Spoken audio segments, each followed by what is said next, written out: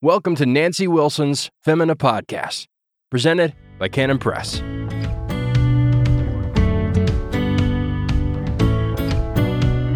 Welcome to the Femina Podcast. This is Nancy Wilson. Thanks so much for joining me today. So this week, I'm going to talk to you about comfort. And it has been a cold, hard winter here in North Idaho, and the idea of comfort sounds pretty good right now. A warm fire, a hot cup of coffee, cozy chair with a wool blanket. And there's a reason we have a whole category called comfort food, and it's designed for the cold days like we are having. But no matter where we live, we creatures have a great need for comfort of all kinds. Our bodies get tired and we need rest. We have many aches and pains and have devised a great many products and medications to comfort our sore muscles. We get cold, tired, sick, weak, weary, and we need comfort. Hot drinks and warm blankets, a hot shower, a down comforter. So many creature comforts. I remember one time we were flying home from overseas and we got in very late. And I just remember it so well. We just left our suitcases unopened and we just got in bed. And I just had such a sensation that I had just settled into a silken nest. I don't know where that came from, but that was my feeling and the thought that came into my mind. And after hours of travel, you know the feeling, comfort and sleep. We were home. And home is where we should find the most in creature comforts. And that's what we labor to do, right? Is to make our homes comfortable. And so much of hospitality centers around providing comfort for the alien and the stranger, the visitor, or the old friend. We endeavor to make them feel comfortable.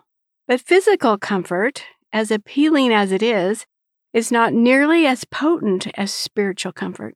These creature comforts can certainly be tools used by God to bring spiritual comfort as well. A hot meal delivered to a new family can bring the intangible spiritual comforts of welcome, encouragement, and kindness. This is what makes hospitality, it's one of the reasons what makes hospitality so potent as a means of comfort. We can't always read our own spirits or know how much we need comfort. You may work hard and encounter disappointment, conflict, or failure, or you lose a friend, or feel lonely, or long for marriage or children. You may be grieving over the loss of a loved one or caring for the sick. You may have sinned and sought forgiveness, but even in repentance, you still feel crushed and defeated. In so many ways, our spirits long for comfort and peace. So what can we do when we long for comfort? I think we have a couple of options. First, we can wait for someone to come along to comfort us, to say the right thing, or take our mind off our sadness. We can ask someone directly for comfort. That's not necessarily always a bad thing to do, depending on who you're asking, but it's risky. You don't want to be a drain on your friends or always making yourself the subject. Second, we can comfort ourselves. And by that I mean, we can remind ourselves of all we know to be true. We can recount God's blessings and remember His promises. We can counsel ourselves. This is a really healthy spiritual habit. And we find it in the Psalms, Psalm 42:5. Why are you cast down, O my soul? And why are you disquieted within me? Hope in God, for I shall yet praise Him for the help of His countenance. The psalmist doesn't really know why his soul is cast down, and sometimes we don't know what our problem is either. But notice how he speaks to his own soul, and he tells himself to hope in God. This is how we should speak to our own souls. Sometimes I think of it as grabbing ourselves by the scruff of the neck and giving ourselves a shake. Well, that's one kind of comfort. But when we say, why are you cast down, O my soul? Why are you disquieted? Hope in God, for I shall yet praise Him. Matthew Henry says this about that particular verse. When we cannot get relief for our burdened spirits by pleading with ourselves, we should try what we can do by praying to God and leaving our case with Him. We cannot still these winds and waves, but we know who can. Isn't that great? It's just such a good reminder. that we have to hope in God. He can still these waves. He has the power to change the situation and to comfort our souls.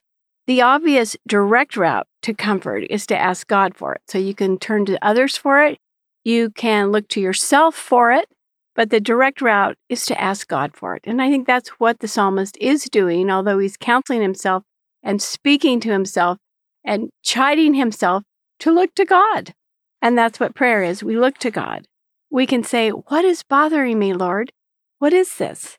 And if he brings something to mind that you need to put right, then do that right away. But if he doesn't, then don't dwell on it. Hope in God, for you shall yet praise him for the help of his countenance. Go to the source of all comfort and seek him for comfort.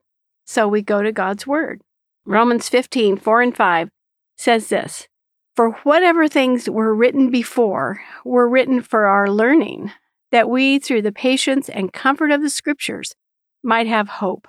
Now, there it is. All those things that were written for us, that we might have hope through the scriptures, by means of the patience and comfort of the scriptures. So the scriptures themselves are a source of comfort.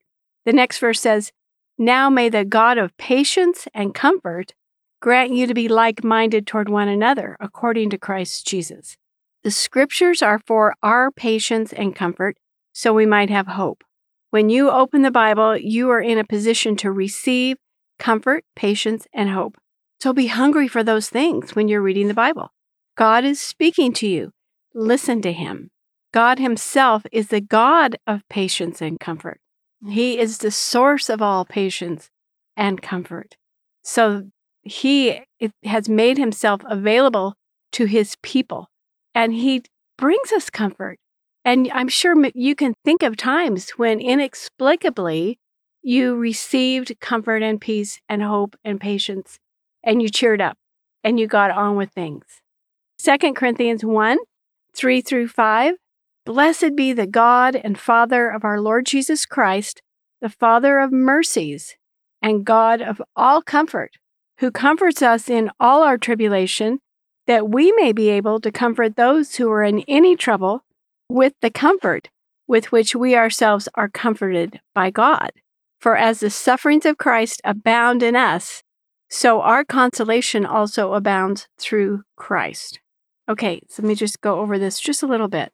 First of all, God himself is the God of all comfort and the Father of mercies.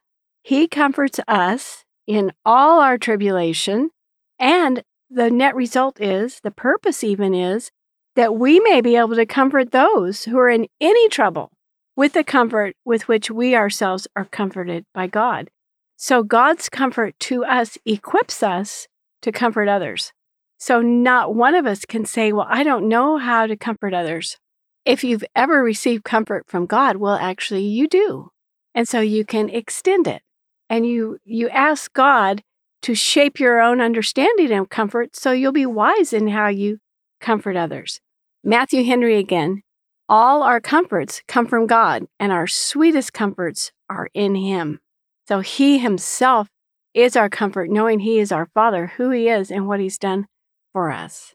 Creature comforts are blessed and a blessing, but the sweetest comforts, the most comforting comforts, are the ones that we find in Christ. These are efficacious comforts that teach us to trust him, to find strength to do what he has called us to do, to walk by faith. Not only does he comfort us in all our troubles, but through them he is teaching us how to comfort those in any trouble with the same comfort. Then we have experience, and then we have something to offer. And this is turning a profit on our own afflictions. This is growing rich in God's comfort, so we have something to share with others. 1 Thessalonians 5:11, therefore, comfort each other and edify one another, just as you also are doing. And a couple verses later, now we exhort you, brethren, warn those who are unruly, comfort the faint-hearted, uphold the weak, be patient with all. Mothers, are your children weak? Well, uphold them. Ask God to use you to comfort your children. Teach them how to look to Christ for comfort, just like you do. Wives, do your husbands ever grow weary or faint-hearted? This 1 Thessalonians 5:14 says, comfort the faint-hearted. and be patient with all. Ask God to give you comfort for your husband, the kind only a wife can give. Ask God to stir up your faith so not only will you receive enough comfort for yourself, but you will know how to comfort others. So this is such a great topic in the Word. I just encourage you to look around. There's so many verses and references to comfort. And be comforted. Be comforted in all of your afflictions. And I thought, what better way to close than with this benediction from 1 Thessalonians 2:16 and 17. Now may our Lord Jesus Christ himself and our God and Father, who has loved us and given us everlasting consolation and good hope by grace, comfort your hearts and establish you in every good word and work. Thank you so much for joining me today. I hope you have a blessed week. If you enjoyed this episode and would like more from Nancy on this topic, just check out the Feminine Ladies channel on Canon Plus. Go to mycanonplus.com and sign up today.